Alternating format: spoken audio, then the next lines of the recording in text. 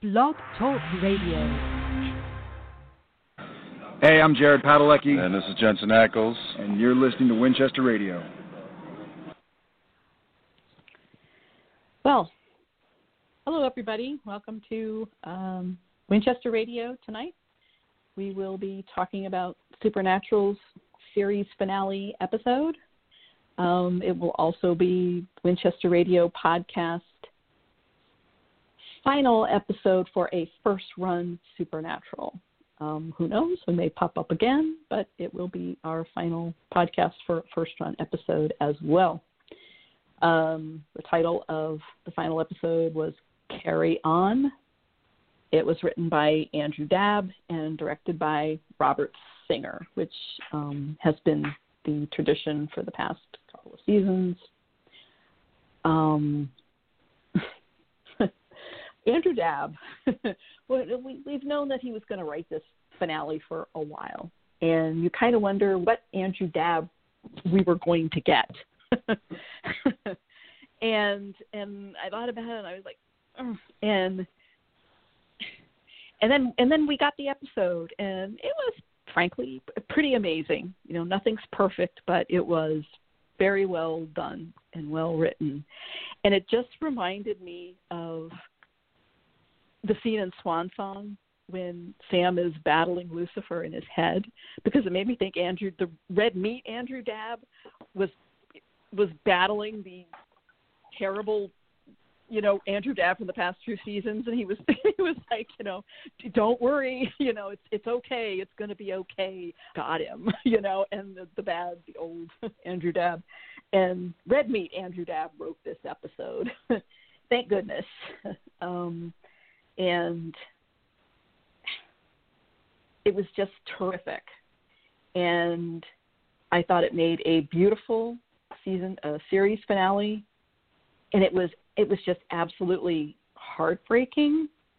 And it was not some of the events that I that I wanted, that I actually wished for, I don't know, a couple seasons ago or whenever it was. I had kind of a Pollyanna wish that Sam and Dean would retire together and live an old life and die of old age, probably either together or very close to each other, because that's what happens when you're with someone for 60 years. You usually follow close behind when they pass away. And it was not that. And Dean died on a plain old vamp hunt, and just in the middle of a fight. And sometimes that's how life happens. There's nothing dramatic about it. There's nothing unusual about it. It's just the way it is. And I won't say Dean let his guard down, because he doesn't do that. But it's like most car accidents take place a block from your house because it's familiar and you're used to it and you aren't thinking. There was a real life accident. There was a motorcycle rider who got in an accident and was killed in this accident not far from where I work. And I read the story about it in the newspaper, and it said he'd just gotten back from a 5,000 motorcycle trip around the United States. Got home, great trip, not a scratch on him, and literally 3 blocks from where he lived, that's where he got in the accident. And that's what just made me think of it, because it just makes it extra tragic. It's like Dean said, I did not think this would happen today, but there it is. And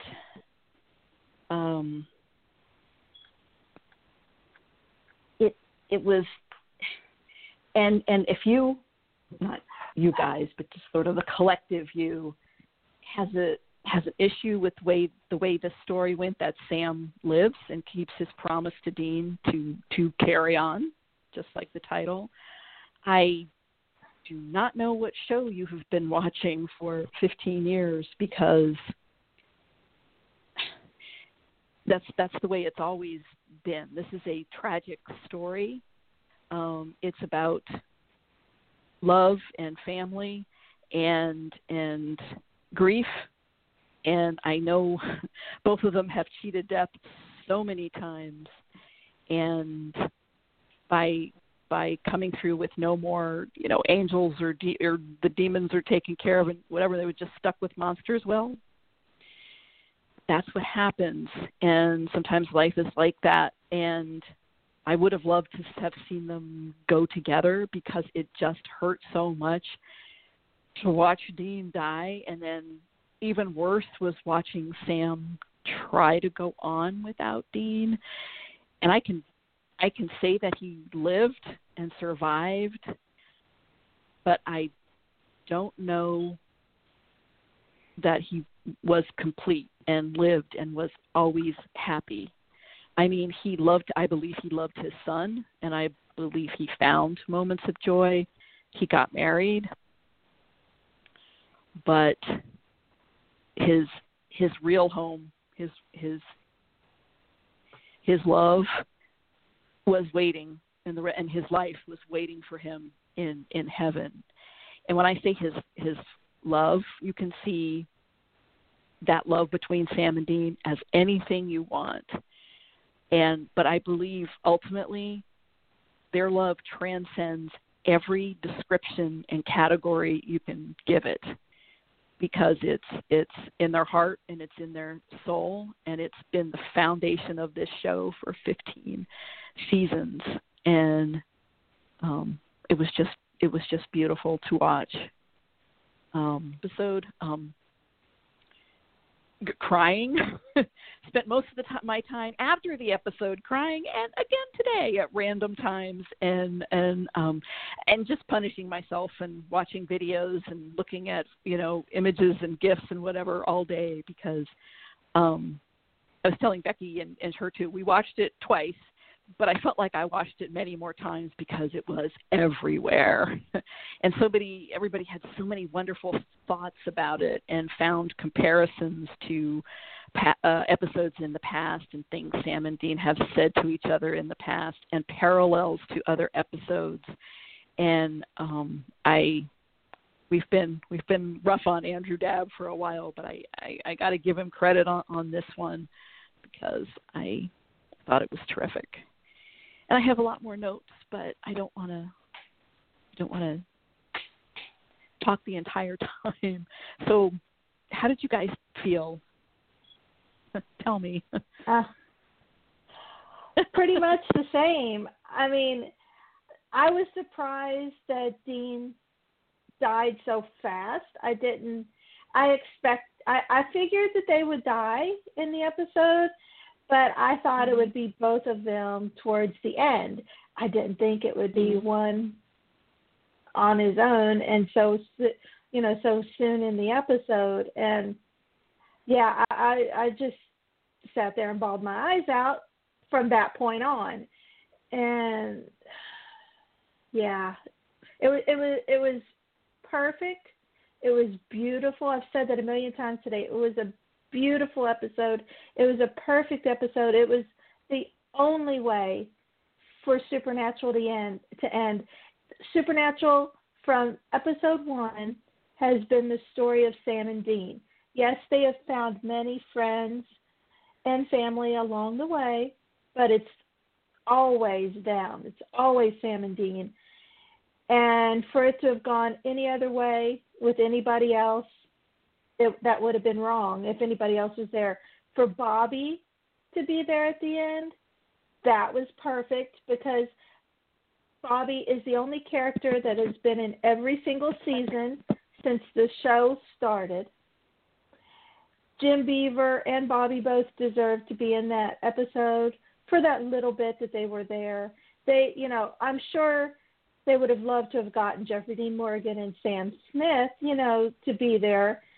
But especially with COVID, and Jeffrey Dean Morgan is a huge star now, they just really couldn't do that, I'm sure, but they were able to get Jim. So Bobby is the substitute dad. He's the one who raised them when John wasn't around, and so he's the perfect one to meet Dean when he came to heaven. And it was just a beautiful episode all the way around. Broke my heart, but it was beautiful. Yeah. That covers it absolutely. It's like it broke your heart, but it was just too beautiful and too well done. Are you there? Hello? Me or Vinny? Yeah, both of you, because my Blog Talk Radio dashboard kind of flipped out a little bit here. So I'm like, oh, there you are. Okay. It's like, come back. I wondered, and it's not a complaint, but it's a question, because, you know, how many times over the seasons have we seen Sam and Dean die and then the other one try to bring them back? Maybe not even right away. Well, except for the time, you know, Sam was in hell and Dean went to Lisa. But, you know, even then he was thinking and we knew he'd be back. But what made this time different that Dean said, I will no, say I not don't doing think it that, made it, and Sam agreeing? I don't think it made it different per se, because I think the only difference was when you make a promise to somebody. Like in season 5, before Sam jumps in the cage, like, Dean doesn't want to go to Lisa. Sam has to convince him, like, he basically has to tell him the same thing, like, I need to know that what I do makes the world okay for you to do something else. And as much as, you know, a lot of us, including Jared, had issues with the Amelia storyline in season 8, this was almost like a subversion of that, where this was a combination of, you know, Swan Song, Exile on Main Street, and the beginning of season 8, where you have one brother telling the other brother, I just want you to be okay. I just need to know that you're okay if I'm not here. Where in season 8, Sam didn't have that closure, and he wasn't with Amelia in a way that was healthy that we saw. He was just very lost. The heartbreaking thing for me in this was Sam. Okay, let me flip first. I'm going to get the negative thing out before I say all my positives. I still think Andy Dabb is the absolute worst showrunner this show had. I will die on that hill. Yes. Worst That's showrunner. Okay. This entire arc of this, like the whole season, all of the seasons, I don't know what happened, and I don't even care what happened. And one of the best things about this episode is that I don't ever need to care about what happened previously. I said this earlier on Twitter. You can watch this show, and if you stop at any point from Death's Door on, you can choose your own adventure from there and then just come back to this episode, and you don't need anything. You might have a moment of like, what's a jack? But that's it. I don't take it a step further. You can go further back and just kind of headcanon, well, like, obviously Bobby passed away. Okay. So, love that. I love that for me. So, you could skip this whole season except the last 2 episodes and be fine. Yeah. I legitimately, I was talking to somebody earlier, and she was asking me things about season 15 because she just rewatched it to get ready for the finale. And she was asking me things, and I was like, I don't know.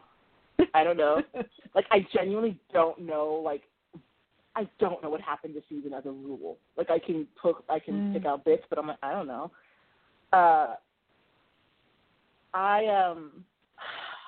So the heartbreaking thing for me was, because we don't really know what happened. Like, obviously Sam just walked away from the life. Like, he was just like, I can't do this anymore.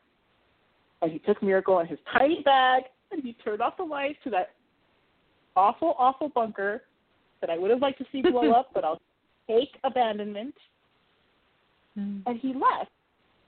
And what breaks my heart for Sam is that he really, just in the end, had nobody but Dean ever. And that's so awful that they did that to him over the years. And it hurts, but it's beautiful in the same way.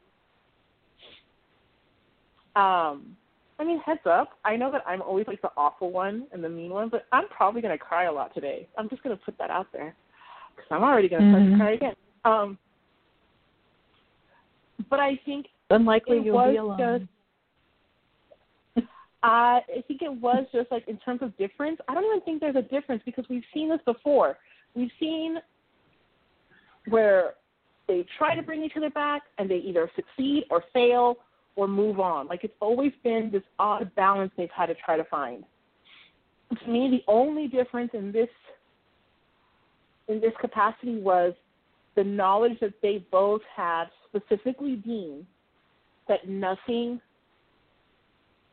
was controlling them. There was no longer a yellow eyes to deal with, no longer God and demons and devils. Like, you know, like, there was no longer that.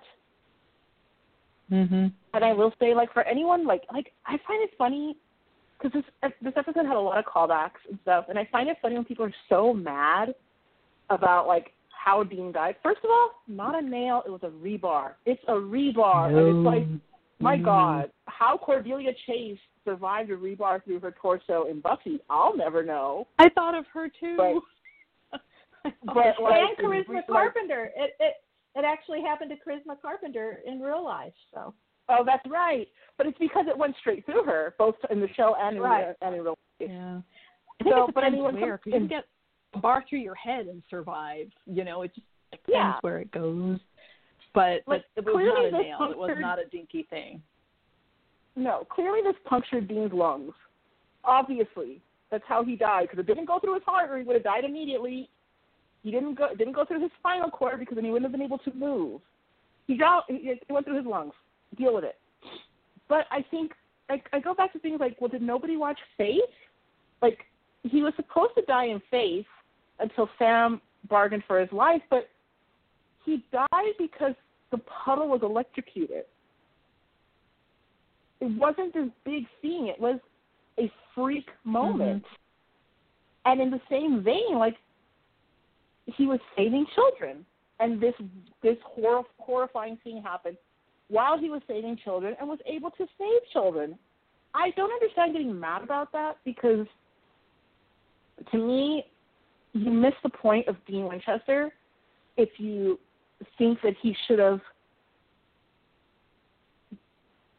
died in a bigger way. Because the analogy, if they were real, is the idea that they are, you know, avatars for, you know, firemen or upper echelon law enforcement. Things like that. Things that people who do those kind of jobs go out every day and risk losing their lives in very similar ways. Yeah. You know, I'm sure statistically, firemen die because something hits them on the head or impales them more than anything else. And this is a man, Dean Winchester, who we learned in season 1 wanted to be a fireman when he grew up. Why? Because he just wanted to help people. And I think thought he knows it's going, and the first thing he says to Sam is, "You get those boys to safety." You know, he didn't say anything else. You know, you get those boys to safety. They both are. They're both just big damn heroes. But for the reasons I mean, the fact that Dean died on a hunt, making sure that two orphaned brothers, were safe. Like, the arguments that I see online, I don't understand the anger. Huh? Mom's alive. No, the mom died. Right. Did she die later? No, the mom died. No, because then the vampire... She sketched the map for the police. She sketched the drawing of the thingy. I thought they went after. I'm going to be honest. I've watched. Okay, that's what it was. Okay. I mean, honestly, I just kind of focused on the middle of the episode. I'm not going to lie. Two brothers who looked kind of like Sam and Dean. You know, taller, long, dark hair. Oddly, the older had the longer hair, but yeah. But I mean, the again, at times it pains me to give certain people credit, but there was a lot in this episode was remarkably purposeful, remarkably well thought out. And I think that I've said this a bunch of times over the years, and I've never expected to get proven right. But I've always said that at his core, Andrew Dabb is the ultimate bro fan. And I say that as somebody who I think the downfall of Andrew Dabb was having to be a showrunner and balance multiple eggs in a basket, because he no longer had the ability to focus on just what he was doing. He had to also delegate and make sure that other contractual obligations were fulfilled and budgetary things and all the things of being, you know, we say showrunner, but the bottom line is he's a manager. He's your general manager of your store, essentially. And I think that becomes, when you have to spread yourself thinner that way and you can't focus on what you really are interested in, you almost lose your way a bit. I think the best thing that he did as a showrunner for this season is create a season finale and a series finale and give himself the series finale and clean up all the other things that he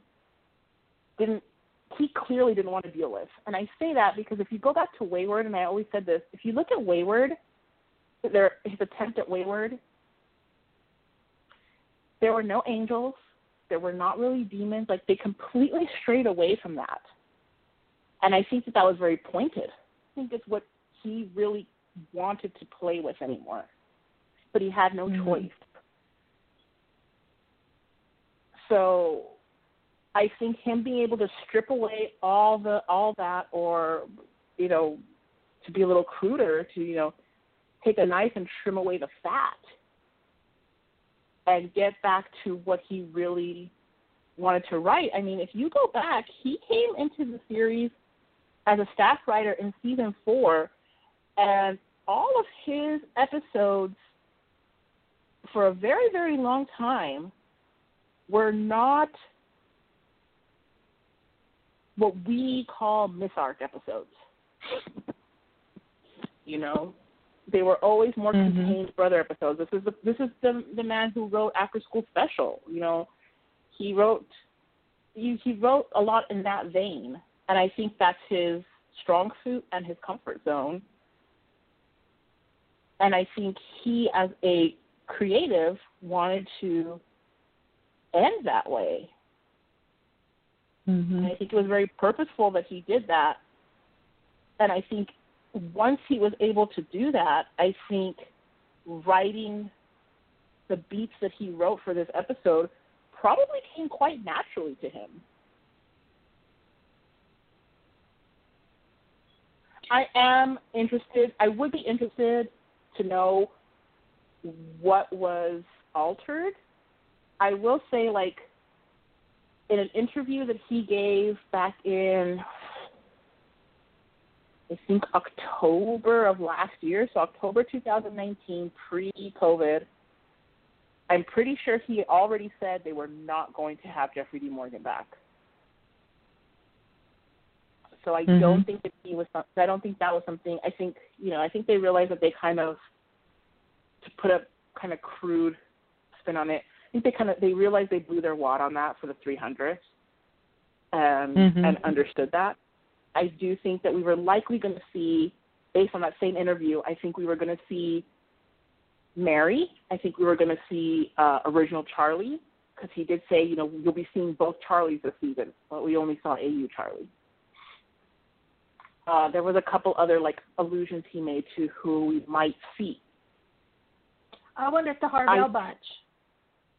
No, and I will say no, or at least not Sam Ferris, because she made a point to say she had not been contacted to come back to the show at all. And we have to remember that they shut down the first day of shooting episode 19 in March, and if she was going to be part of 20, they would have already had negotiations going. or done, actually. That would have already been that's cemented. true. You would think that with them being at Harvell's, you would think they would have definitely have been wanted them to be there. And I mean, we don't unless we don't Harvell's was a change. Right. I was going to say, unless having the facade of dressing that cabin as Harvell's was an indicator just to give you, the viewer, the knowledge of, okay, then that means Ellen, Joe, and Ash are in there too. You know, just that kind of idea. I think we were probably going to see more of a Dean walking into Cheers kind of thing and being Norm. I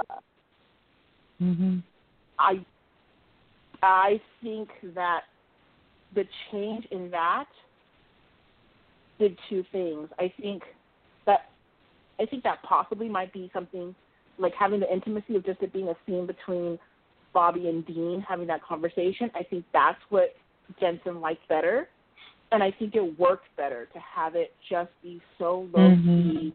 You know, if you're going to give me heaven, I want the calm, I want the serenity of you you showing me heaven in that way. I think if I'm correct, that was one of the major changes, because as Andrew Dabb said, they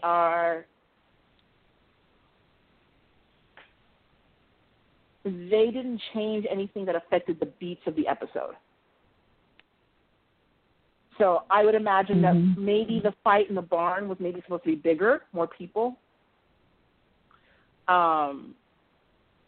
Maybe possibly more of them being FBI and interviewing, like a little more close quarters, versus like one outside shot of them talking to one person.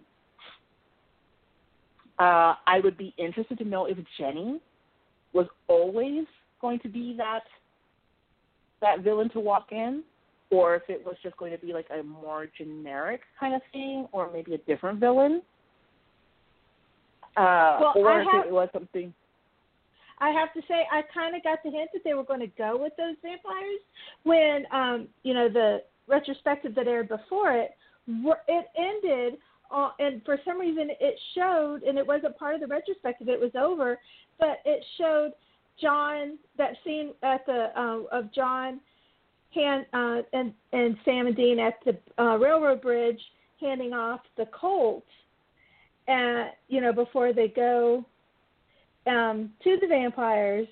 And then that barn looked I was thinking, because, we were seeing things like from earlier, and I was thinking that barn looks like the barn, that the season 1 vampires hung out in.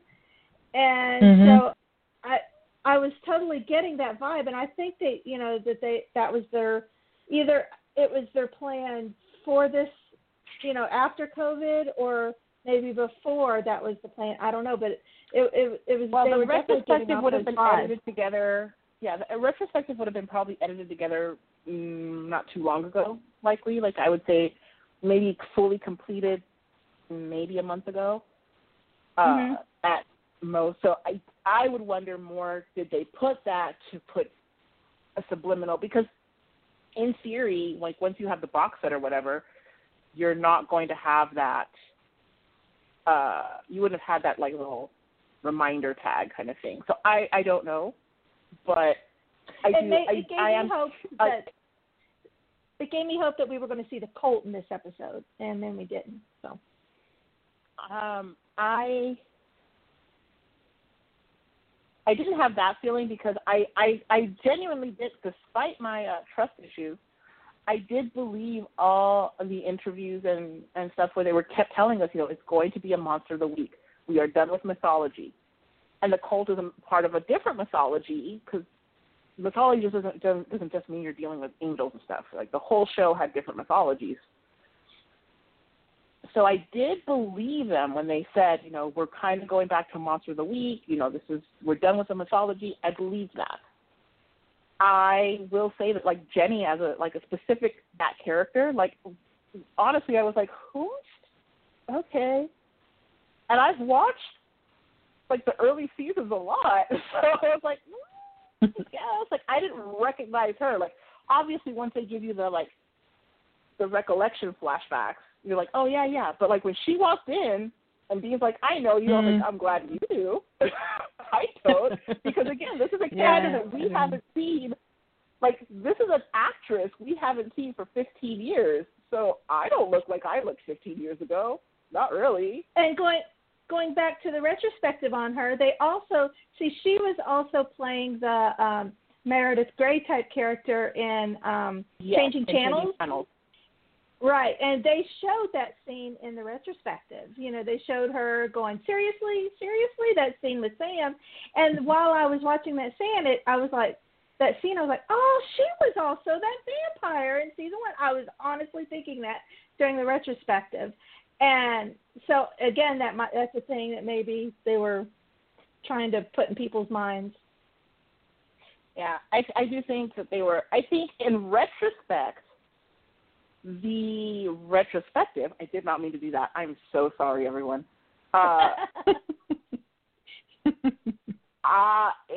In hindsight, the retrospective telegraphed a lot that you don't realize until after you've watched the finale, that you can go back and think like, oh, you really did kind of tell me everything I needed to know, didn't you? But I do, and I think it was like the set for the barn. Again, amazing set. We stopped getting to see sets like that. This episode felt very old. It felt old, and not in a bad way, in a very good way. So did last week. It's like they saved all their money up for the end of the season. You know, I said that last time too. Yeah, which is funny because they probably. I mean, this episode probably cost them the least out of every episode this season because they saved on extras, they saved on guest stars. The only extra expenditure was quarantining Jim Beaver because they'd already had to quarantine Jared and Jensen for 19. So good on them. This is probably a budget saver of an episode. In the past, I have criticized not just Andrew, but I've also criticized back and forth Bob Singer in terms of directing because I know that he can direct beautifully. I mean, this is the man who did Croatoan, for crying out loud, and several other episodes that are just gorgeous. And then there's some episodes where I'm like, oh, flying puppets in the air, why? So this is an episode where everybody, actors, production, writers, directors, everybody brought their A game for these last two episodes, but specifically this episode. Oh, this episode. I mean, we're talking around the elephant in the room, but yeah. Shall we discuss the elephant? We might as well. And then escort the elephant. I mean, we did already talk about rebar versus nail, so rebar. Just to say, I've seen a lot of people. Dean Winchester deserved better. Blah blah blah, and no. It's like this. Dean always prided himself on just being a regular guy. And also you've got to remember, they don't have Chuck there writing everything for them right now. Death in real life is random. You don't know what, you can be, you don't know when it's going to happen unless, you're sick or something. Death just happens. And like Dean said, he did not think it would be this day. You never know when it's your day. Susan lost her mother within the last year or so. I lost a father and a brother. So, death just happens. And to me, that I say, Dean Winchester was real. He was originally supposed to die at 20 years old because of a puddle. Like, I don't know how to emphasize that further. Yeah. I feel like everybody's mad didn't watch the series all the way through correctly. Well, we know that some spent their time house cleaning while they were supposedly supposed to be watching the first three. I'm so glad for her to have to find a new job finally. Sitting up on Twitter lying like she. My mom watched the episode last night, and she was texting me, and my mom never has watched an episode of Supernatural, ever. But she watched it last night because she knew how important the show was to me.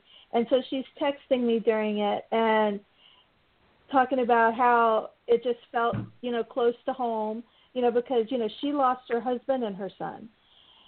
And I'm honestly, the way Dean died, the way Sam dealt with his grief and going on living and everything, it just felt so real to me. It felt so real to my mom, and I'm glad they went that way. And then heaven. Mom and I were talking afterwards. We hope that heaven is like the heaven that Sam and Dean got, because I can't think of anything more perfect or beautiful than the afterlife that they're having. And it is a life. They're still living, just in a different world, and it was beautiful and it was perfect, and I'm crying as I'm saying this. But anybody else who tries to say that that wasn't worth, that it was nothing and Dean deserved better, well, apparently you've never lost anybody. Apparently, so I'm happy for you. But it might be like that. It was right. Just not it was knowing. Right. It was like you said, Dean's death was random. I mean, his life is dangerous, but like you said, we didn't think it would happen this day. And the way they handled his death and the way Sam at first handled it and then grieved, it was so familiar to me, especially Sam grieving, because when a loved one passes away, it's like they're okay. I mean, everybody's beliefs are different, but they're okay now. They're not hurting anymore. They're not suffering anymore. And it's the hardest. It's hard on the people left behind.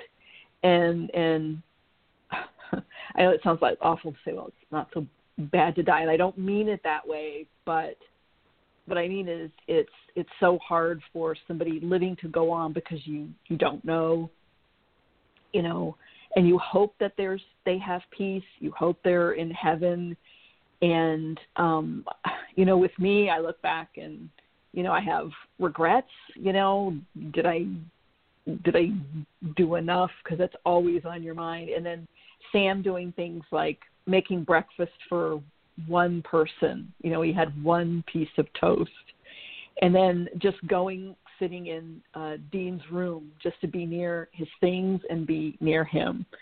I've definitely done something like that. They really did a wonderful job of showing Sam's grief, and him trying to do what Dean asked, and then the little things like him answering the phone and going on the hunt and using Dean's duffel bag, and you realize, it's like, someone passes away and you're like, well, I need to deal with all their things, but some of the things you just can't get rid of because it was the last time they touched them.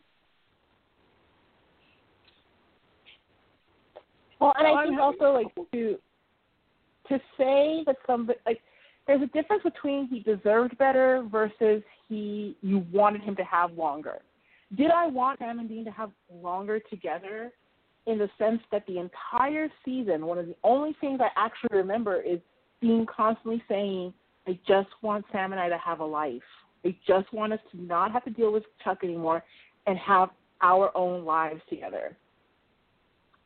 And he really emphasized that in the last few episodes. And so do I wish for them, as characters that I enjoyed and care about? do I wish for them that they would have had longer to enjoy their idea of freedom? Because they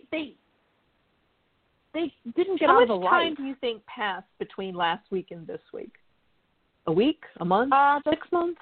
Oh, the fact that they had that Miracle was like very air quote trained to being like, that wasn't just a bonding, like there was a training and there was a routine. There was a routine that they had, you know, I would say months. It was not immediate. It was not weeks. It was definitely months. So that makes me feel a teeny a tiny bit better, because if it only been a week that they'd actually had that freedom to write their own story, I would be even more upset, because that's their luck, you know, to finally have something like that and then immediately a huge loss. So, you know, I like you. I would have loved for them to have more time, but yeah.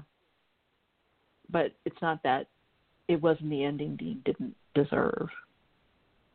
Yeah, there's a difference between deserve and desire. I mean, the reality is what do any of us deserve?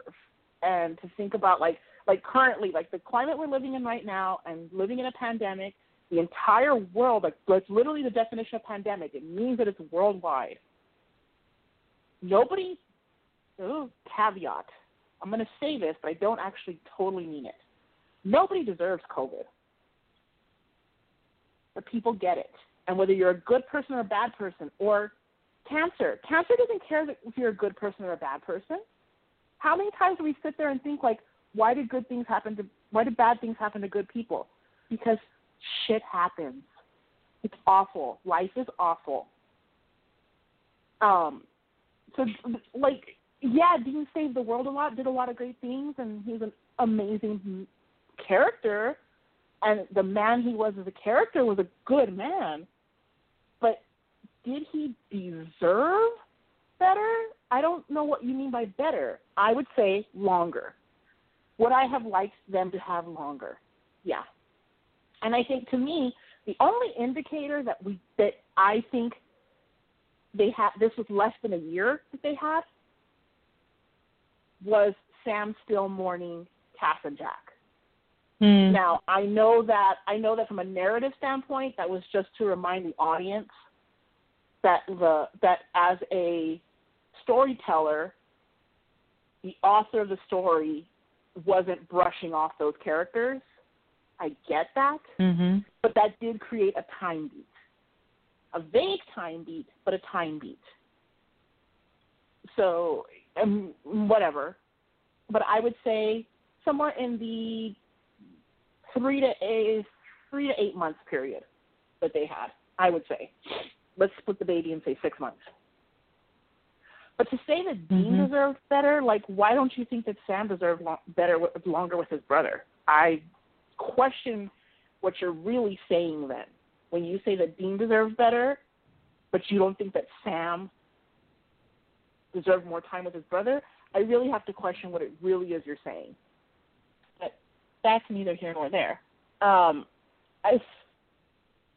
Especially because, like I said, Sam had to go back home to the bunker alone with Miracle and just be almost a ghost in his own home. And I don't know, because it's not clear if the people that Chuck snapped away that were their friends were really brought back by Jack. I don't know. Like, yeah, we have the sheriff saying, you know, Donna Hanscom said, but I don't know, when did Donna Hanscom tell that sheriff that? Did she tell them, was that a year ago? Telling them, hey, if you ever have something weird, this is the number to call. Or did he call her right then and there? I don't know. And you're not telling me. All I know is that Sam was completely alone in this. Was he alone because was his choice, or did people reach out? Because I kept thinking he's got to tell people that Dean Winchester's gone. And does he have to? I don't think he has to. No, there might be a few. No, and I'm gonna like say this as somebody who feels this way. Like, I'm a very firm believer in funerals are for the living, because the person who passed away isn't there for it. They can't tell they don't have no concept of you mourning them. Funerals are for the living. And I think it's a very difficult thing to be the person who has to call around and tell other people that someone has passed away or that something tragic has happened. Don't think that it should ever be, I don't think it should ever be the onus of somebody. Like, I've had people in my life where somebody turns around and says, you didn't tell me. Whose responsibility do you think it was to tell you?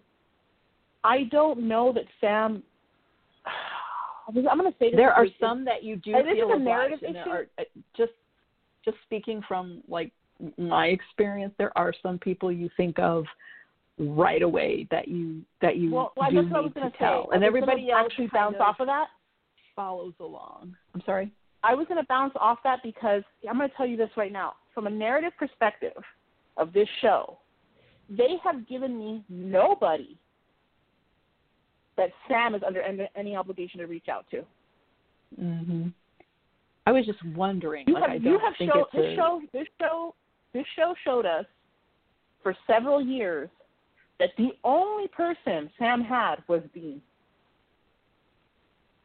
I don't see anybody that Sam had any obligation to reach out to or any of the above. And I don't care how awful that sounds. Screw them all. You are all so awful to Sam Winchester. All of these side characters. And that's a writer issue. That's a writer issue. But bottom line, what the writers did creates the narrative. So, and I can see him not wanting to tell anybody and to just deal with that grief on his own, because no one's going to understand or know how he feels. Nobody. No, I mean, and once he left, and again, I will say, they never clarified who still existed or not. I mean, we don't know how much time passed. For all we know, they brought back Jody, and then Jody died on the hunt. We have no idea what happened to any of the people that they knew. And I don't care. And I don't think having Sam reach out to anybody and them showing us that would have added or detracted to the episode. I don't think it was necessary.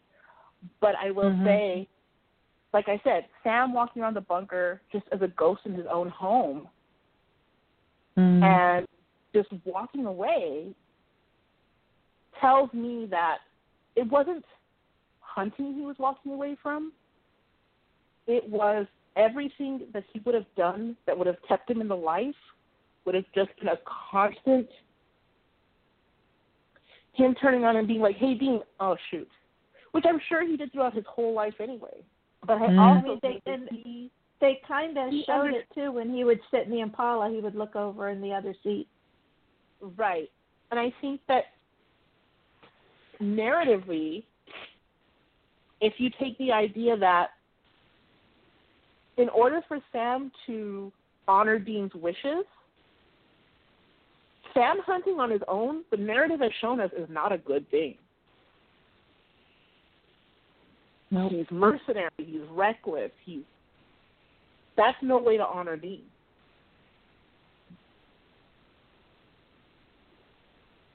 And so I think about not be that way anymore. If you go to season 8, would this be different? I don't think so. This was like a promise to Dean, and they were face to face, and there was no deal, there was no extreme circumstance, and he did promise, and Dean asked him to let him go, and he let him go. I mean, if you go back to Mystery Spot, nothing. Sam didn't know that something was off truly until the last time Dean died. Like, they knew Trickster, they got out of that, but once they got out of that and Dean died normal, that's when everything got crazy for Sam. Not when he was in the loop. after the loop. And like I said, the Amelia thing, was he off being mercenary? No, but he was in a very unhealthy relationship. He and Amelia were not a healthy relationship, and the narrative showed us that. So I think, and again, if you go back to season 8 specifically, once Sam and Dean get past the whole Amelia and Benny thing that they had to deal with each other, the narrative immediately shifts to the trials, and we have Dean telling Sam in trial and error, I'm going to die with a gun in my hand. And that's how I know my life's ending. But I need you to be, go have a family, go do these things, and die old in your bed. That's my perfect ending. And if you skip a few episodes forward, you then end up at Remember the Titans, where he's telling him the same thing. I need you to grow old. That's the only way I'll be happy, is if you grow old and die in your bed. Dean was so happy that it wasn't him being left behind. I mean, he didn't want to die. I'm not saying that. And but there he was, and he was like, yeah. I'm happy that you're going to live and you're going to do this, and I'm happy that you're going to be okay, because you've always been my number one concern, my number one priority, and it just, if I've got to go, then if you're going to be okay, I can go knowing that you're going to be all right. I wonder how long did Sam hunt? What do you mean? After? No. Yeah. I don't think he went on any hunts after. Well, he went to Austin. We don't know that he went on a hunt. Yeah, because the guy called. You're talking about it in the episode, right? When the guy calls Agent Bon Jovi on Dean's phone. Mhm. I mean, that may have been his last hunt. It may have, or he may not. He may have fobbed it off on another hunter. We don't know. If he went on the hunt, that was his. I will guarantee that was the last hunt. Well, because he went to Austin, I guess. We don't have proof that he had his in Austin. He told him. He said, "Yeah, I'll be there," and that's when he left the bunker. So I think we don't know, because we never actually saw him in Austin, and we never saw him on a hunt. But I think we have to take from that he went at least on that one hunt. I mean, he might have done one more before he closed it up, because obviously he was ready. He was not coming back to the bunker, and he left all the door books, left everything. Mm-hmm. He took his tiny bag, or Dean's tiny bag, and his dog, and he left. Yep. I would imagine if he actually finished that hunt, he did it alone, and that was it. So I would say one hunt. Did he leave Dean's things behind? I mean, I can see him abandoning pretty much anything else in the bunker, but would he have left Dean's things behind? I mean, he may have taken a few things, but he took a bag. He took a bag. Unless he did more than one trip and they just didn't show it. Well, but you guys have to understand that, like, it's telling you a story on a director level. The director level is to show you that he took one tiny bag and left. That's like the emotion. Right. So I mean, does Dean? Yeah, we're not supposed to sit there and think he packed the trunk and then walked out. Sam's son Dean, is he aware of the life? Did Dad he has just explain the tattoo? That's a family thing? I'm sorry, what? He has the tattoo, so yeah. I know, but it just made me wonder, did he know the life? Is he a hunter also? He's got the tattoo. Sam may have explained it a different way, and Dean doesn't know exactly what it's for. It's just like a family tradition. Got a tattoo like Dad.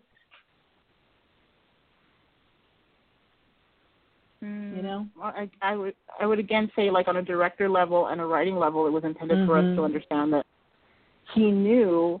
Well, what I've always, like we've always discussed, how do these boys get out of the life without endangering others? I mean, if you're going to, you have to make them aware of what's out there.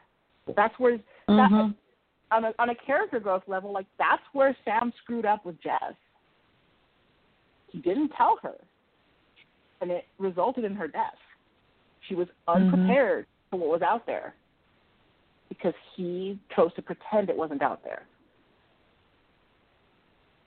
So I do think that blurry wife, who, whatever, and his son clearly knew about, let's say, maybe who the last hunt, the woman he rescued, maybe that's who he built the life with. I don't know.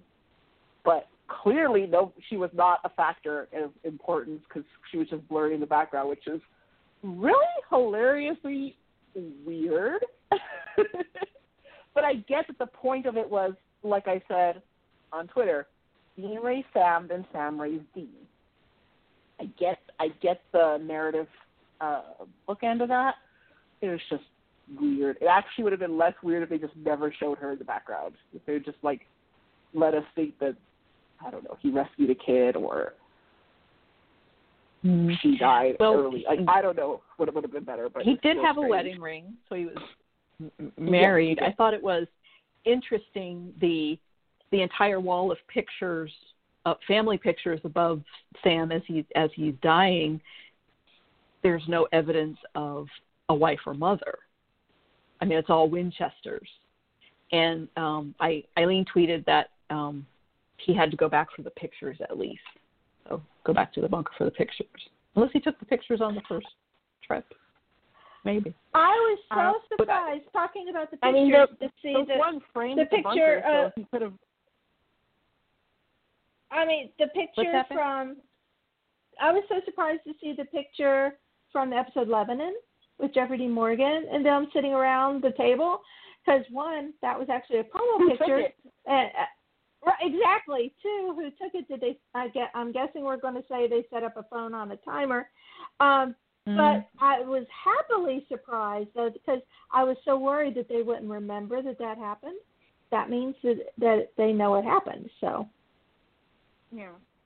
Which I will say, if they set up a phone on a timer, like that picture was not hung up in the bunker, so Sam didn't have to pack it. I mean, we know that he had his little box of pictures and the retirement brochure and everything, and it was just a little box.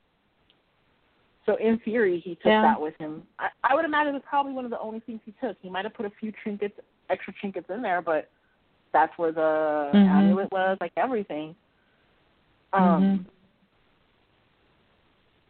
Did Sam get a job? Teach? Go back to college? I know it's not shown. I'm just wondering. You know, I mean, obviously he worked because he had a home, so. I don't know. I don't think it's. I would have sold every antique car in the garage in the bunker, you know, and at least put it to good use. Cars. What? That was a lot of nice cars. Well, yeah. Could have bankrolled them for a little while, and he has no attachment to them. The only one that he does, of course, is his baby. Kept her so beautiful in the garage under a tarp. Man, that was such a heartbreaking scene to have older Sam go in, and I thought honestly he was going to die in the Impala. He was older and weak. And I thought he felt something and said, I just want to be near Dean. You know, I want to, where I feel probably the closest to him, you know, is sitting in the driver's seat of the Impala. And it was a beautiful scene, you know, him just holding the steering wheel and closing his eyes and crying because, again, Dean, you know, and maybe he was telling Dean, because I'm sure he spent his years talking to Dean and telling him about things, you know, and what's happened in his life and how much he missed him, and maybe he said, I'll see you soon, you know, not too much longer now. But that was lovely. But I honestly thought he was going to pass in the Impala. I did too, and I thought that he would then just kind of appear next to Dean while he was driving around. Oh. Huh. Cool. I did like in terms of like a director editing thing. I like the idea of Sam, you know, in that moment, and obviously something he does often, holding the steering wheel like that while it's interspersed with Dean driving down the road. Which I will say, I find one of the things I find hilarious about this show in a good way, about their dynamic in a good way, like I is that the minute Dean gets to heaven, Bobby's like, you know, this is everything you've ever wanted. It's paradise. This is great. Like, you know, everyone can hang out now because Jack fixed everything. And Dean's like, yeah, it's almost perfect. And Bobby knows what Dean means in that he doesn't have Sam, so it's not quite there.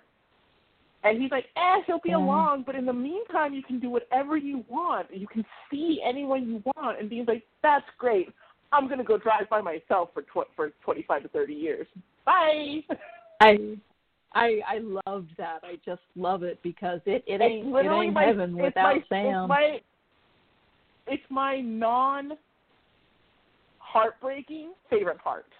Because it's just so Dean Winchester, where he's just like, that's great. I'll be back when Sam's here. Yeah, I liked how he got like he was sort of like Rufus and Aretha, huh?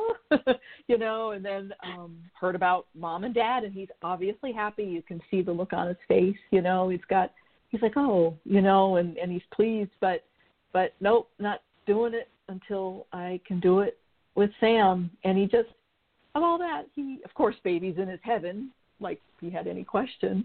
And he gets in, and like you said, he just drives and drives and drives. And, you know, for him, it could have been half hour, you know, in heaven time or couple. But it seemed to me it was longer than that, not a very short drive, like a long drive and just looking at everything. And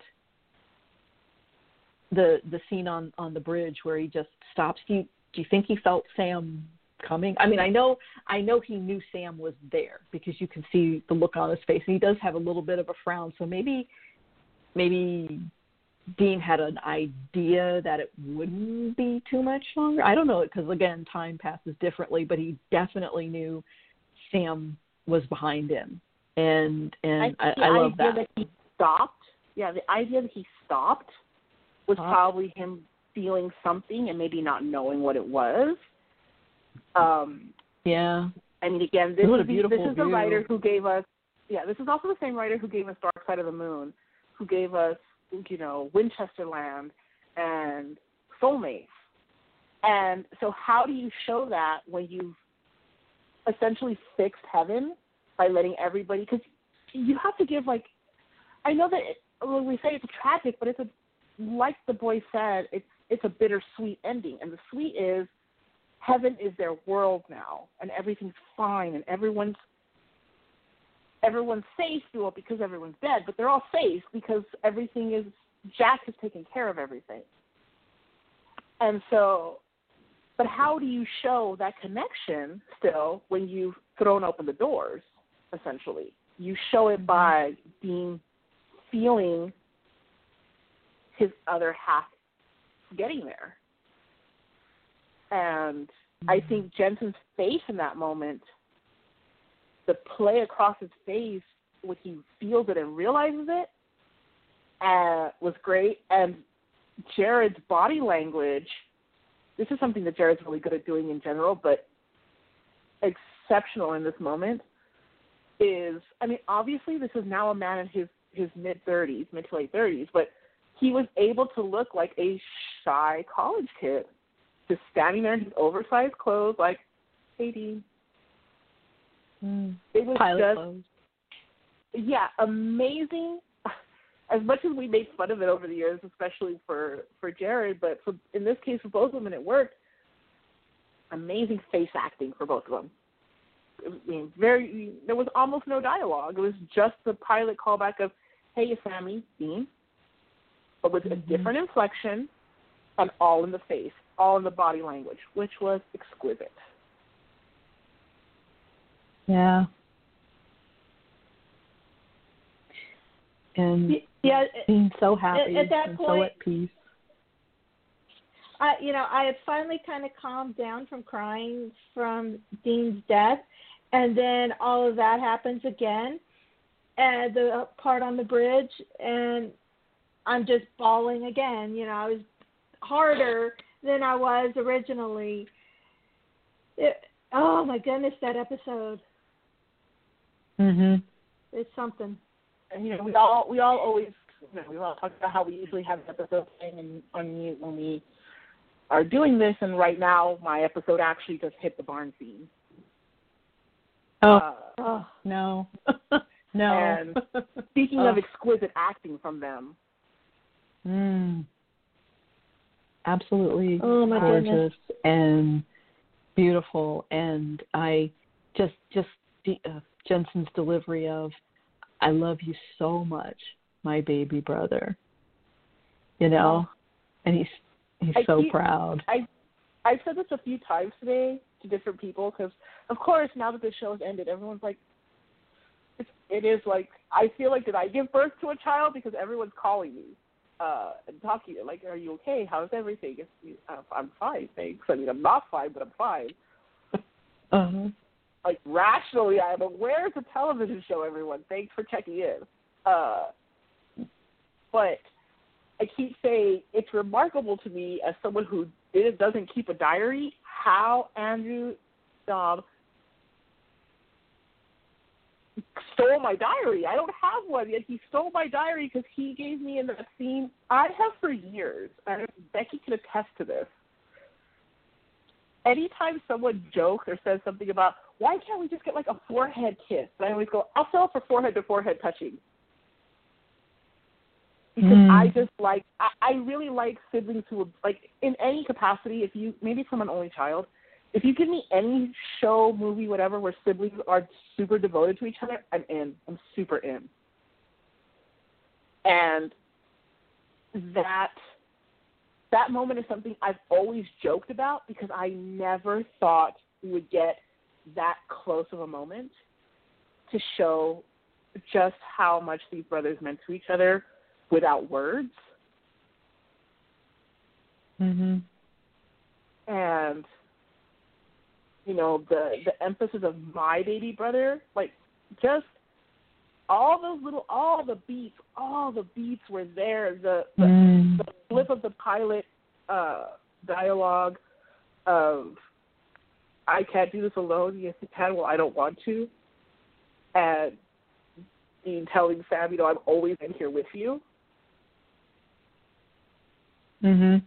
This is probably, I will say, in terms of television, probably the top tier death scene I've ever watched. Tier writing, top tier directing, top tier acting. Stunning work.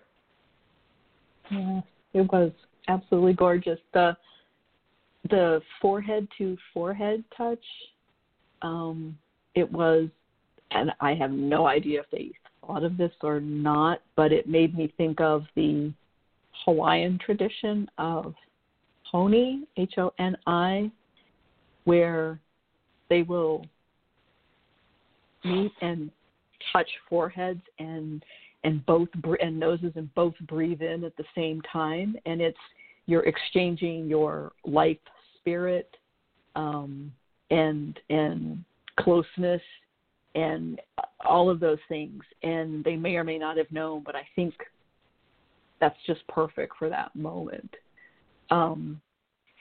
It's a very sacred gesture in Hawaii, and I don't know whether they meant it or not. I think it adds a little something more, and that's a beautiful moment on its own. But somebody said that, like, some of Dean's spirit went into Sam at that moment, maybe. I just, again, yeah, just a beautiful moment. Just reminded me of that. And then their hands on each other's hands, just hanging on. And the moment when Dean says, "Come here, let me look at you." And then he says, oh, there you are. And you can tell his vision is fading at that point. And he knows he doesn't have too much longer. And that's all that stuff just killed me. Like you said, it's all just perfect. Yeah. And it's always been you and me. It's always been you and me. Always been you and me. And when Sam says, "Don't leave me." Yeah. And Dean telling Sam the story of waiting outside Stanford, and he says dorm, but I think it was the apartment. He said door. House, but he says I thought he said door, waiting outside your door. The door. Oh, I thought he said door also. Although I haven't watched it with closed captions yet. Some says dorm or outside, but Dean was at Stanford for hours waiting because he was so scared. I didn't know if Sam was going to tell him to get gone or get dead, get lost or get dead. And it was just absolutely heartbreaking. I know another thing we've always wished for is Stanford moments, and finally get one. And it's at the end. So now when we watch the pilot, we'll know that Dean's been standing out there a long time. Which is a pattern that a lot of us have had for a long, long time of, how long does it take to get up the courage to go up there and essentially be vulnerable enough to say, hey, come help me. Mm-hmm. And to really just, at the end of the day, use John missing as an excuse, because he did. That's what he did. And to know that he was like, this might not work.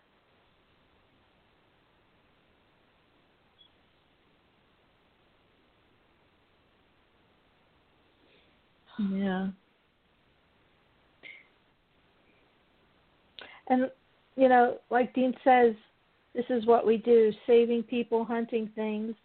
And I can't think of any other way he would want to go out than saving people, hunting things. Yeah. How it was reminiscent when Sam first comes up to Dean and he realizes something terrible is going on here, and he said something in my back, and he reaches around and he touches Dean's back and looks at the blood. That's like all hell breaks loose. All hell breaks when loose. Dean catches Sam and reaches around and says, "This is you're going to be okay." And Sam's like, same thing. And that was another wonderful, horrible moment.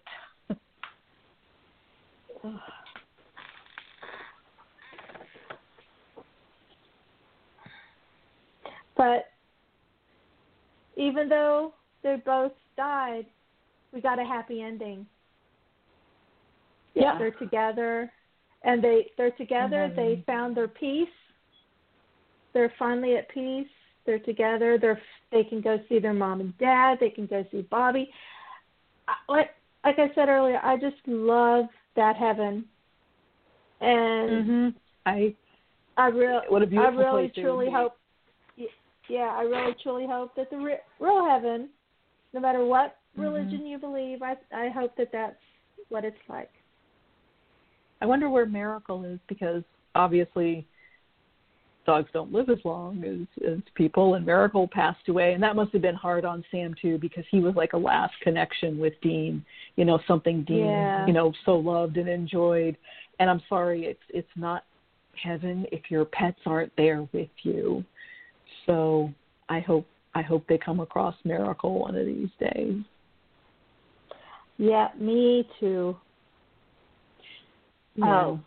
I told Susan this last night in a thread on Twitter, but I'm going to tell everybody else just to break them also. I told you part of it, but I didn't tell you part of it, because we're discussing and like me how, again.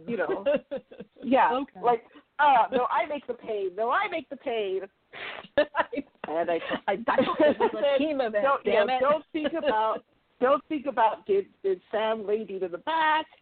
he put him in the passenger seat? But I also want to hurt everybody even further about the fact that don't sit there and think about how many times Sam Winchester has had to transport his brother's body. Yes. Oh. Like, ouch. Like, Dean is almost always able to Sam back right away. Sam has always had to deal. He's had to bury Dean. He's had to do it multiple times, carry Dean's body. Yes. Multiple times. Yes, and take him home, build the fire, prepare his body, redress him, and pick out. He did it at the end of season. He did it at in the end of season 3. He did it also at Mystery Spot season 3. I can't even think of all the times. He did it after I Believe in Miracles. He did it.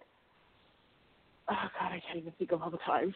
But this, if you don't ever let yourself think about all the times that Sam Winchester has had to carry his mother's body. That shit hurt. Was that Dean's lighter that Sam used to light the pyre? I always thought Dean's lighter had writing on it. I can't remember the design, but that one looked plain, so maybe it wasn't. But I thought, wow, that would hurt.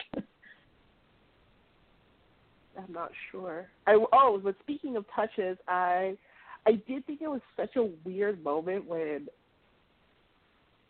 Dean focuses on his watch in the beginning, and then to see that Sam was wearing his watch later. Yeah. I know. Yes. That got me too. And another moment that broke me, because I actually watched this episode. I had my live feed going, and Clarissa had her live feed going. We were on the phone with each other. Gross sobbing. She hyperventilated. We were a mess. She legitimately hyperventilated. Crying. But the moment that broke me all over again, like I had just calmed down. A bit. And the moment the toast sprang up, and it was one slice of toast, and that little flint, it was all over again. It was a lot of this was in the quiet little moments that just hurt. Yeah. When he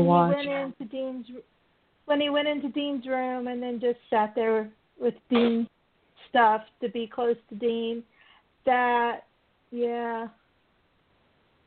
got to me. Yeah. That was rough. So we need a little light break here for a moment. We got shirtless You Sam. could try. Huh? What were you going to say, Susan? I said, we got shirtless Sam. Yes. Oh. And it was like a huge scene, long type of scene, and plus Sam had his towel around his hair, which is so funny. But yes. This tells you what kind of episode it is when you wait this long to mention a shirtless Sam. I know.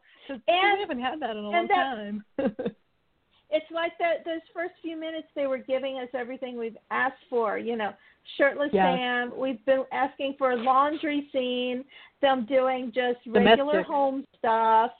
Yes, exactly. And that's what we got for those first few minutes. It was literally curtain fic. Literally curtain fic. Yep.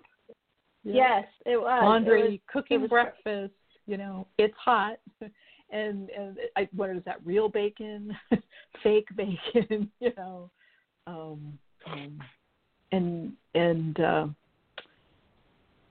God, Jared looked really good in that shirtless scene. I'm like, my goodness. Oh, yes. Yes, he did. Definition there and kind of tan. And I'm like, oh, well, hello. Hello, Jared. And to go into that, Pie Fest. Dean's dream for pies. That was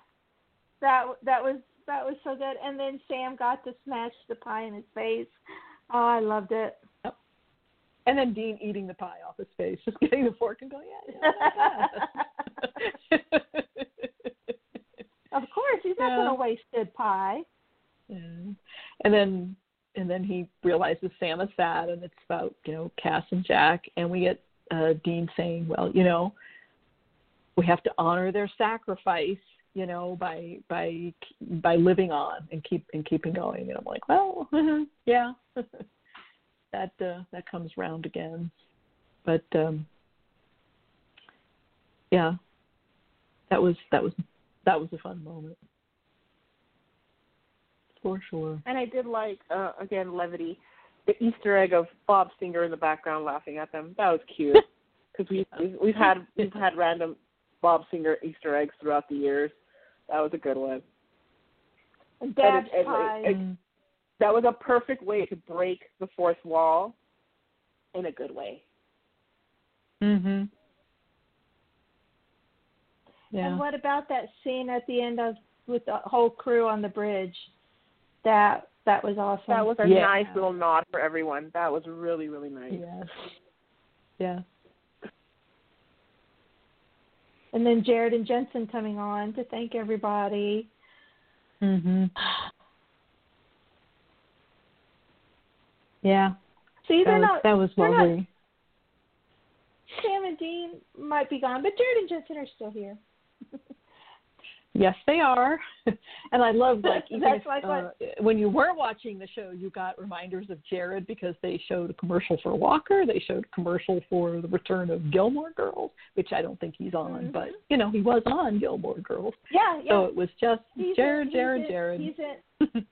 He's in the return as well. That was the Netflix special was on a couple years ago. He's in one scene in the last one. Mhm.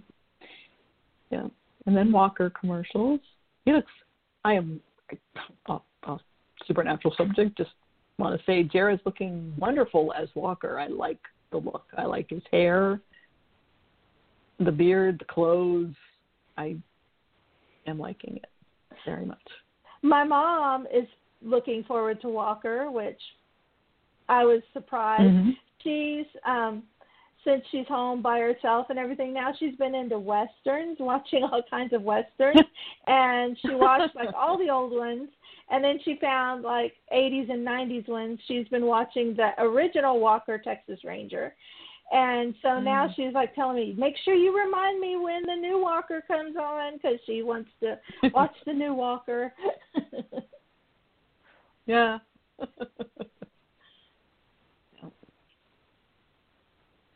I do not think Mom would enjoy The Boys, however. Not sure that's a Mom show. Mine might.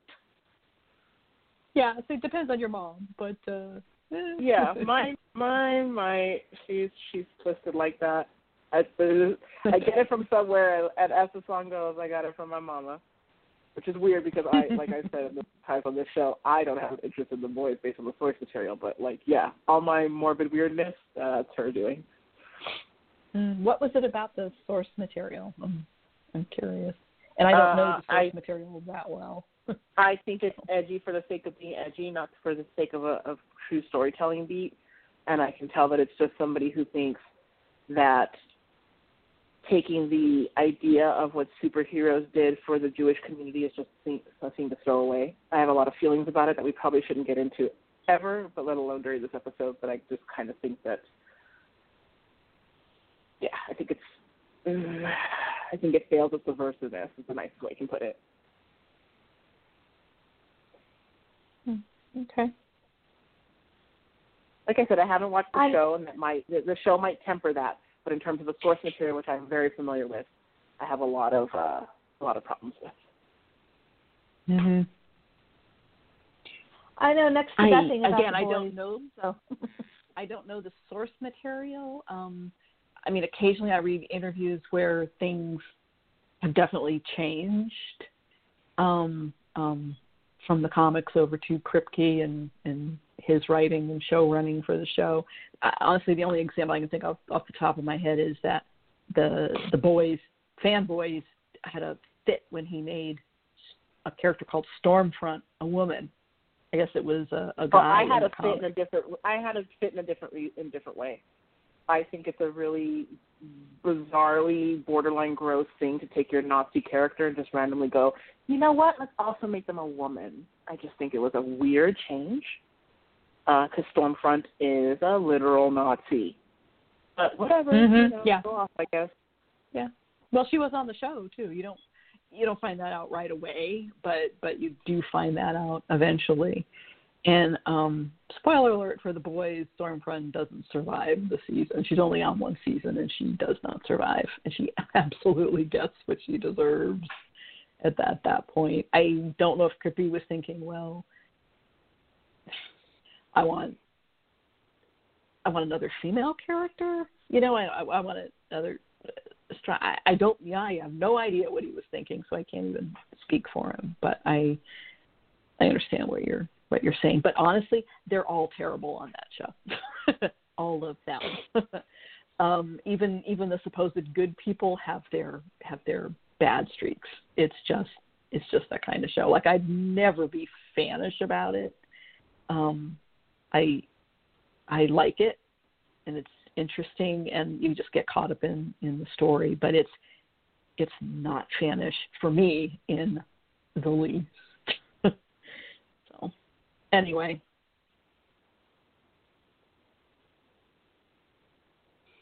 I am curious because this scene is up when Bobby says it's the heaven you deserve and we've been waiting for you.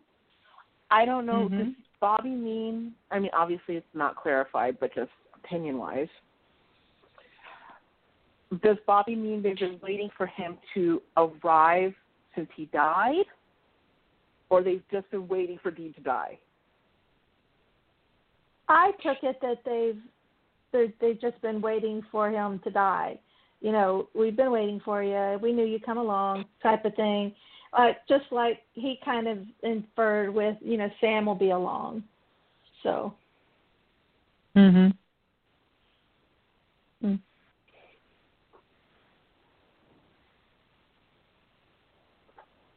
And I have to say this, the only thing, there were two things in this episode that I did not like. And so I gotta say, one, the dye that they used on Bobby's eyebrows. Oh my goodness, it was way too dark and way too much. And when he first turns around, when Dean first sees him, I was like, oh my God, what did they do to Bobby? Jim Beaver, he's gray. He's all gray now, so they had to color his eyebrows and his beard. His beard was okay; it could have been better, but it was okay. But those eyebrows, I was like, oh my God. Yeah, they did the same thing with Rob last week, which was not for the same reason. It was just so that we didn't tell that Chuck ever aged in the past 10 years. But yeah, the Just for Men is a bit oof. Yeah. And then, and I'm sorry, Sam, old man wigs are bad. I don't. Okay, so I'm gonna have a weird rant about the old man wig. The middle-aged Sam wig, I did not like. You could see Jared was trying to act old. He was doing his best to act He wasn't middle-aged. He was already old. Right, but I'm calling it middle because rant about that. His That's hair not is the same rant that everybody else has, though. He's that not wig supposed to look good in that moment. I'm very confused why everyone's upset that he looks bad. He's supposed to look upset and old and clearly sick. But here's the deal: they didn't do anything to his face or his hands. It was regular age Sam wearing a Doc from Back to the Future wig. Well, is what he like to me. They did. Actually, they did. I was thinking like Albert Einstein, but yeah, Doc Brown. No, they did old age makeup on him, and the problem is that in the bed they did, but not in the car. They did in the car also. The problem is that the way this show is edited, and that's the CW in general, or I guess maybe Warner Brothers actually. Well, not I guess. Technically Warner Brothers shows for the CW. The way they edit them, it removes a lot of, and this is like semi-inside baseball kind of thing of like a makeup artist kind of thing. It messed it up, essentially. So, the old age makeup is there, I will also say old age makeup is extremely hard to do well. Like it's actually much easier to make someone look younger with makeup than it is to make someone look any degree older with makeup. Dying Sam, I thought looked perfect. He looked like an actual old person, except for his hands. His hands didn't. Face and his wig and everything, that looked perfect to me. It's that middle ground old Sam in the car that I was like, and even my husband was watching with us, and he was like, well, he's doing his best to act old, but he just doesn't look it. I didn't even think, like, to me, I didn't even get the idea that he was trying to, like, necessarily act old, because you also have to figure, like, as far as I can figure, based on approximately how old the last time we see Dean Jr. and when Sam's passing away, I would figure Sam is in his mid-60s, early to mid-60s. That his son looked approximately 23 to 25. And if we figure that, let's say they had a year, and then, like, gestation of a baby, let's say Sam had him at 39, because he was 37 the last time we had, like, an age check. That puts him at, like, 61 to 65 at the oldest. That's not old. Like, my parents, my mother's 68, my father's 72, my aunt is 74 and still lifts weights and does medicine balls. So, like, I didn't get the idea that he was acting old so much as sick. Well, that's what I kind of meant with it. He was acting stiff. You know, he was slow moving, acting stiff. And at that point in the show, we didn't know we were going to see him even older. So when we're first watching it, you know, we're like, he's trying to act old, you know, but he just doesn't look it. So that's, you know, on the first watch, and at that point, that's because I honestly thought, like Susan, he was going to die sitting in the Impala. But, like, if you look at when he first walks in and the door's framing him to the time when he walks in, where he's actually in the Impala, it's the same wig. It's not, I mean, it's not a great wig. I'm going to be honest, the CW does not do wigs great. I mean, I don't even watch Arrow, but I've seen the memes. And I was the first one to complain about Lisa Barry's wig in 15-16. They did, despite how I feel about Lisa Barry, they did her dirty with that wig. So I'm not giving an extreme pass on that. I will say that the wig looks better in the car versus backlit. And backlit just is not forgiving to wigs. It's never going to be forgiving to a wig, especially a wig that you had to, like, powder and do things to. But when he's sitting in the car, it's fine. I didn't think so. I mean, you're wrong, but that's okay. I've always loved you despite your flaws. Sure, fine, whatever. Those wigs, no good. And the beard at the end was a little weird looking too. By the way, I am wrinkles I am and very everything sorry. they gave him looked very good. Weird, yeah. I'm very, very, very sorry, Eileen, for spoiling the boys. She just tweeted, "Thanks for the spoiler," and I feel very bad because I hate doing that, and I would hate having that done to me. And anyway, I'm sorry about that. Ugh, I feel bad. Oh.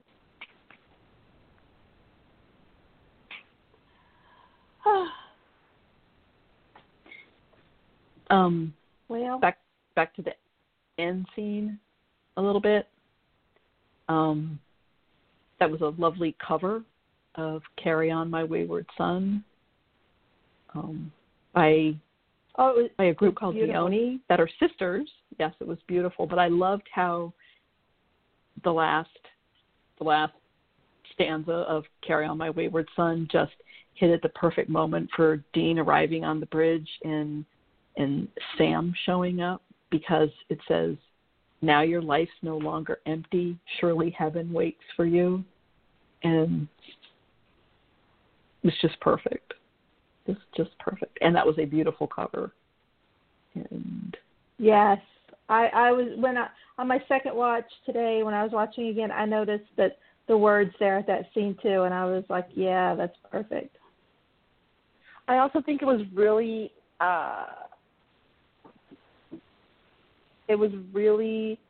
smart of them to switch from the original Carry On Wayward Son to a softer, more melodic.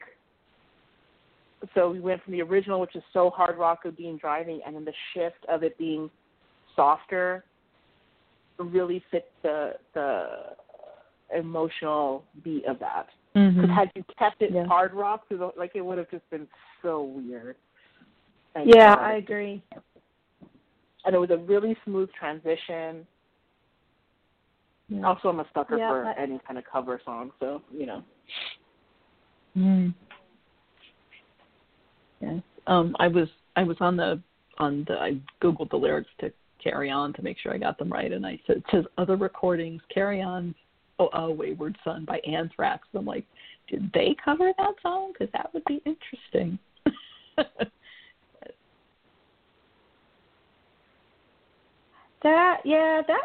That would be weird. I have to check that out. I don't particularly want that.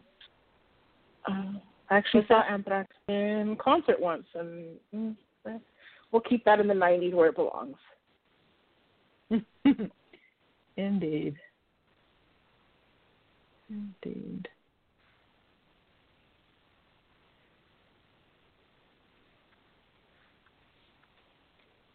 Actually, all the music in this episode was very good. The original music, Jay Gruska, and his usual theme.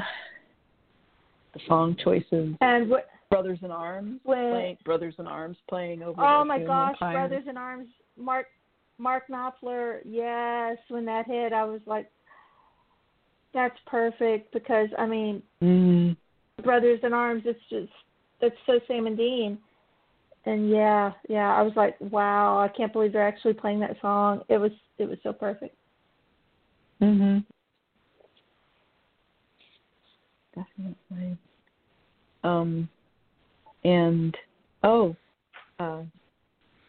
They were in Canton, Ohio. Kripke. We saw John's journal one more time. Their FBI badges for Singer and Kripke. But Vamp Mime, son of a bitch. I love that scene. Where he said that scene. That was so good.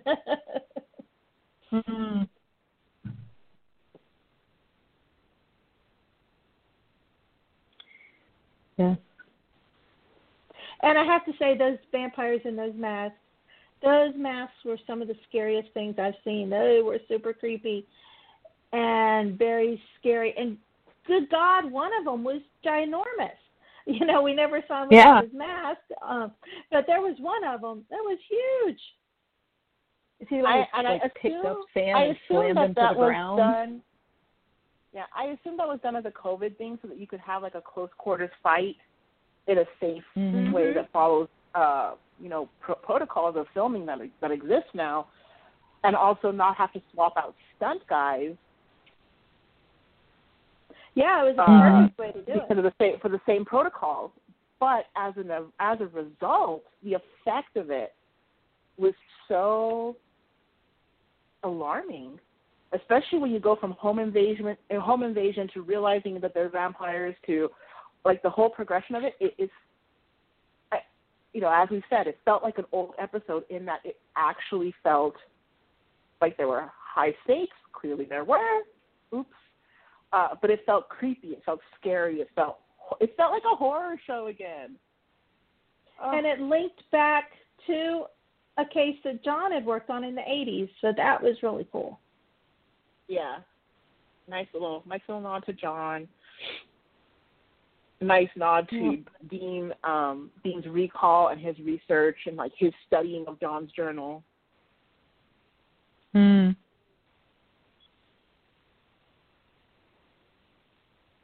Honestly, all the way around, except for mainly Bobby's eyebrows, it was a perfect episode. Yeah. I mean, I can think of very few tweaks I would make, and the tweaks I would make that were, I feel, slightly jarring or awkward, they're not worth quibbling over. Fine. Yeah, yeah. Oh, I do want to make a comment, though. This is like more of a fandom thing. Everyone who's complaining that he didn't go to Eileen, I'm going to tell you this right now. Eileen left the bunker that they let her live there. She was living there with them. She chose to leave. She also chose to remain a hunter. So assuming she came back when Jack brought everyone back, if Sam's leaving the life, you don't get to think that a woman is sitting there waiting for a man to show up on her doorstep brokenly. Get out of here with that. I do not want to hear you with it. Let Eileen have whatever life she assumedly had, or if Jack put the world back on its axis, and in theory, Eileen died, Eileen was not supposed to exist again. Maybe he just put her in heaven. But either way, the idea that a woman is just sitting around waiting for a man to show up and take her back, get out of here. I'm not here for it. You're gross, and I don't want to hear you. And the character never seemed that way anyway. And unfortunately, towards the end, she was I wasn't very. a fan I of did Eileen. not enjoy. Yeah, I did not enjoy the character of Eileen at any point. I don't think she was a well done character. It seemed like Sam had a friend, but yeah, she got bad, and I hated that they kept sticking Sam with her as a romance. But she didn't sit around and wait for him. That's for sure. I felt like it was very much a response to everyone going, Sam needs a friend. And that was fine that you gave Sam a friend. I didn't particularly like the character or the portrayal. But fine, you gave Sam a friend. But, of course, because you gave Sam a female friend, you had to eventually make him sleep with her. Because heaven forbid we just have friends. That makes me crazy. Especially when you introduce on any a woman. Show. Any show. Yeah, especially like to introduce a woman that it was just awkward and bizarre and unnecessary, and then to remove her autonomy, like to purposely have a narrative that removes her autonomy, and then for fandom reaction to be like, hey, so we remove her autonomy even further? Yikes, you guys, yikes. Sometimes you have to think about what you're putting out there before you do it. Before the episode aired, and I was trying to think of things that might happen, and I was thinking Sam and Dean were going to die together at the same time. I thought we might see Jessica in heaven, because I thought I always loved Sam and Jessica, so I thought that would have been cool. Yeah, that would have been a nice. Well, now they have all the time in the world to go find her. I mean, I would love to have seen her on screen, but, I can see Dean and Sam doing what they used to do, driving around with the music playing and just visiting everybody. Yeah.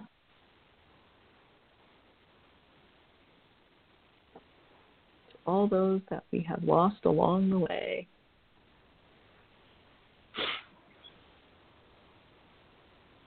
Now I've got to go find fic about them living their life in heaven. And I haven't read fic in years, but now I'm wanting to. Yeah, I appreciate that we don't. Well, not everyone, but I think a lot of fans, most fans, don't need fix-it fic on this. Nope. No, but I think we're losing the continuing narrative, and so since we did end on a beat where they have eternity together now, and they have eternity with their nearest and dearest. Well, nearest and dearest is each other, but they also have their friends and stuff. You can get your post media fix through fic. In a very fluffy way, I guess. Mhm. Or even if you want, you can bring them back alive. You know, I mean, it's supernatural, and Jack's still out there somewhere, and who knows? I mean, if you want to write that, write anything you want, you know, fanfic, and if you want to bring them back alive and to Earth, okay. That's what fanfic is for.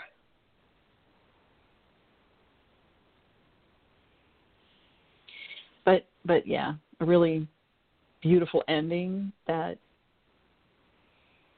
like, you don't need a fix-it fic for. I mean, great if you want to do more, but if you don't need one where you're like, oh my God, that was terrible, and I need to fix this right now. –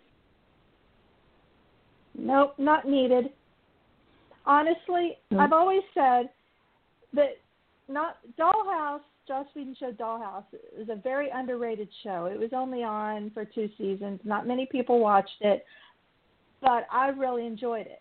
And I've always said that the series finale for Dollhouse is one of the best I've ever seen. It was, I can't think of, it was perfect for the show. And this one tops it, I think, in perfection and beauty and staying true to the show. I think Supernatural will top, I think the Supernatural series finale tops the Dollhouse finale, in my opinion. Never watched it, but I'll take your word for it. Right, not many people did, but I started watching Dollhouse, but I couldn't stay in it. Well, yeah, unfortunately, you got to go. It doesn't start getting to the heart of the matter of the show till about 3/4 of the first season in. The first part of the season, you can kind of skip those. But when it gets to the heart of it, about 3/4 in, and then the whole second season, it is top notch.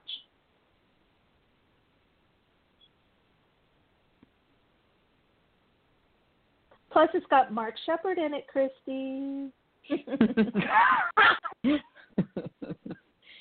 Oh, goodness. It was so lovely to see him on the retrospective special. Yes. I am glad they spoke with him. Me too. Yeah, I was and he had such pleasantly lovely surprised. things to say. Mhm.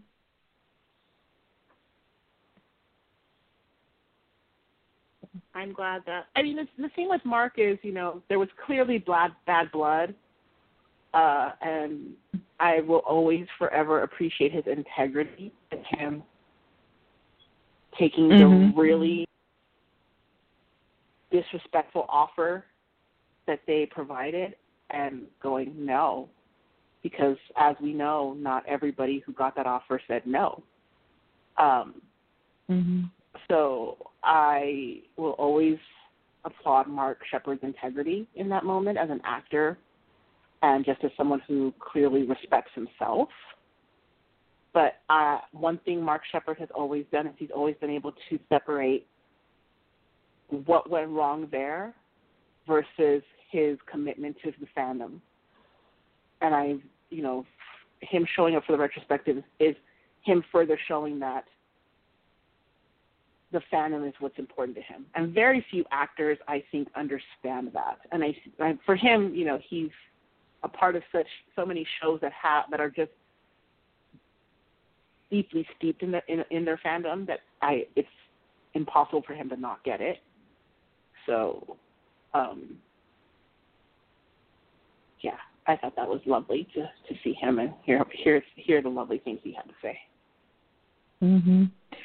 And I liked that everyone interviewed on the show was on their own except Jared and Jensen. They did it together, just like they always do.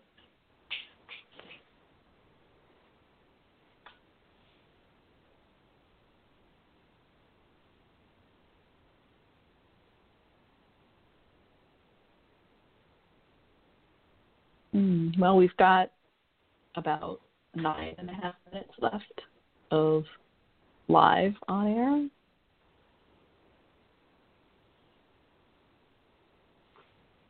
I got nothing. Anything if else? I say anything else, I'll just start crying again.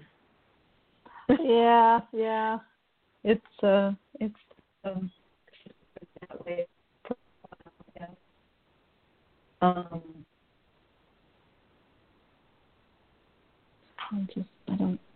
can't think of anything. I mean, anything else we need to talk about? Any news? Any alerts? The Critics' Choice have a new awards this year called Critics' Choice Super Awards. I don't know what that means, but Supernatural was nominated for Best Horror TV Series, and Jared and Jensen were both nominated for Best Actor in a Horror TV Series. Oh. I think that's great. It's a good thing. And Winchester Bros isn't going anywhere. I mean, we may not be podcasting, every week for new episodes, but, right, the website's still around, Twitter's still around, keeping up on things. And who knows, we may do a surprise podcast every now and then. Yeah. I mean, we used to do like throwback podcast where we would watch an older episode and then talk about it. We could do that again. Yeah, that would be fun. To see which ones you guys want to hear. Yeah, that sounds like a good idea. I like it. Motion carried. What's that? All right. Aye, it is. Motion carried. Motion carried. All in favor? Aye. Aye. Aye. Unanimous decision. So we'll still be around. It won't be, weekly or on a set schedule, but we'll still be around. We have a caller in our last few minutes. We have a caller. Oh. I put them on? Sure. Yeah. Right. I know. Hello, caller. Hello. Hello. Can you hear me? Hello. Hi, welcome to Winchester Radio. Hello, can you hear me? We can hear you. Can you hear us? I can hear you. Okay, Hi, so what's your I name? wanted to.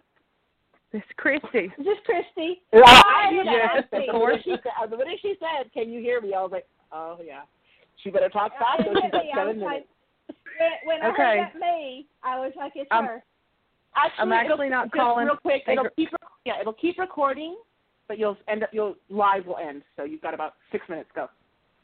Okay, I'm not for one time. I'm not calling in to talk about Mark Sheppard, even though he is awesome.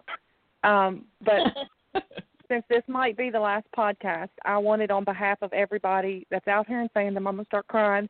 Everybody out in fandom, I want to thank y'all for the time and the energy and the love that y'all poured into this show. We've all benefited from it. I know when I was new in fandom, y'all were some of the first people I followed the Winchester Brothers account, and you were always biased and fair, and that was very much appreciated because I didn't really know a lot about fandom. I had never been on social media before on Twitter, so I appreciated that, and I've appreciated it ever since then, that y'all have stayed biased and fair, and you never let any infighting that was going on within the fandom really color what y'all did, and I appreciate that, from the website to the Facebook to the Twitter to you individually with your ideas and thoughts about the show, and it's meant a lot to all of us, and I just wanted to take the opportunity to say that to y'all because for a while I think y'all needed to know that. So thank y'all. I love each and every one of you, and I thank you so much that y'all let me call in your podcast a few times and waste a lot of time waxing poetically about Mark Sheppard, and, because he is awesome. Again, I'd like to say that. But anyway. I am fragile right now. You can't do that to me. How dare you? I know. Christy, making me cry. Well, look, thank this you. is not just from me. This is from compromised. everybody because I know everybody feels the same way.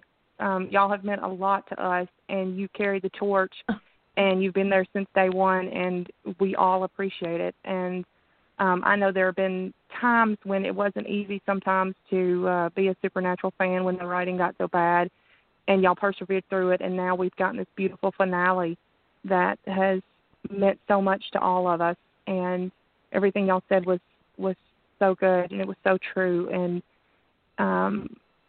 I don't know, I just am so appreciative of y'all, and I'm appreciative of everything that y'all have done, and that y'all held fast, and you carried on, so thanks.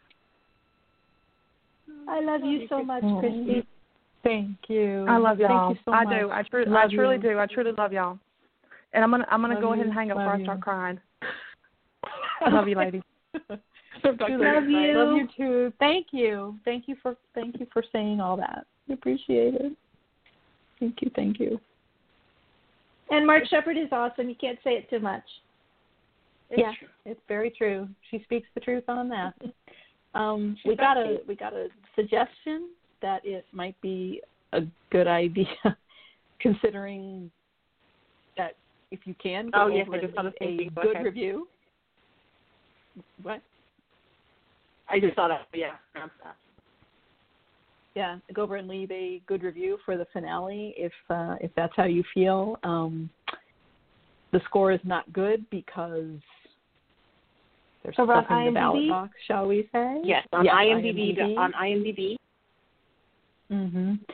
And it wouldn't hurt to leave a like and a nice comment on the CW Supernatural Instagram or whatever. Just to have some good positive. Yeah, like I'm sure aside from just the actors, the writers, directors, producers, the cast, the crew, so many people worked on this show and this episode, and be nice.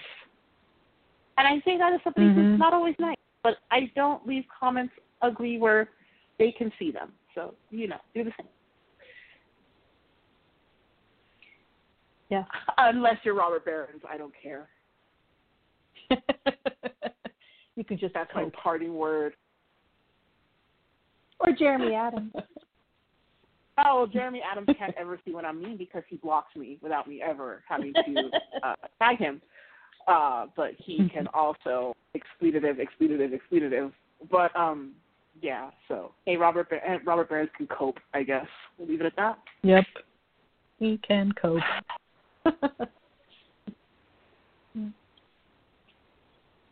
All right, we're down to just under 2 minutes. Anything else?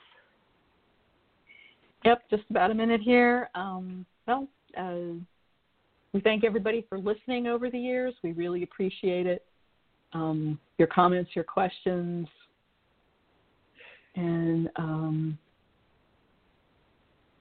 thank you to you guys. It's been fun. It's been a fun ride. We have always had a good time here with all our crazy experiences for so many years. Has it been 13 years of podcasts? We didn't start first season, but it was close. So that's it. And we'll give a shout out to Jared and Jensen as Sam and Dean for being the foundation of the show, and always professional, always good, always kind, and really making Supernatural such a treasure. And I think that's it. Anything else you guys want to say? Thanks for following us through the years. We appreciate it. That it? Let the boys play us out before we... Yep. Okay. Hey, I'm Jared Padalecki. And this is Jensen Ackles. And you're listening to Winchester Radio.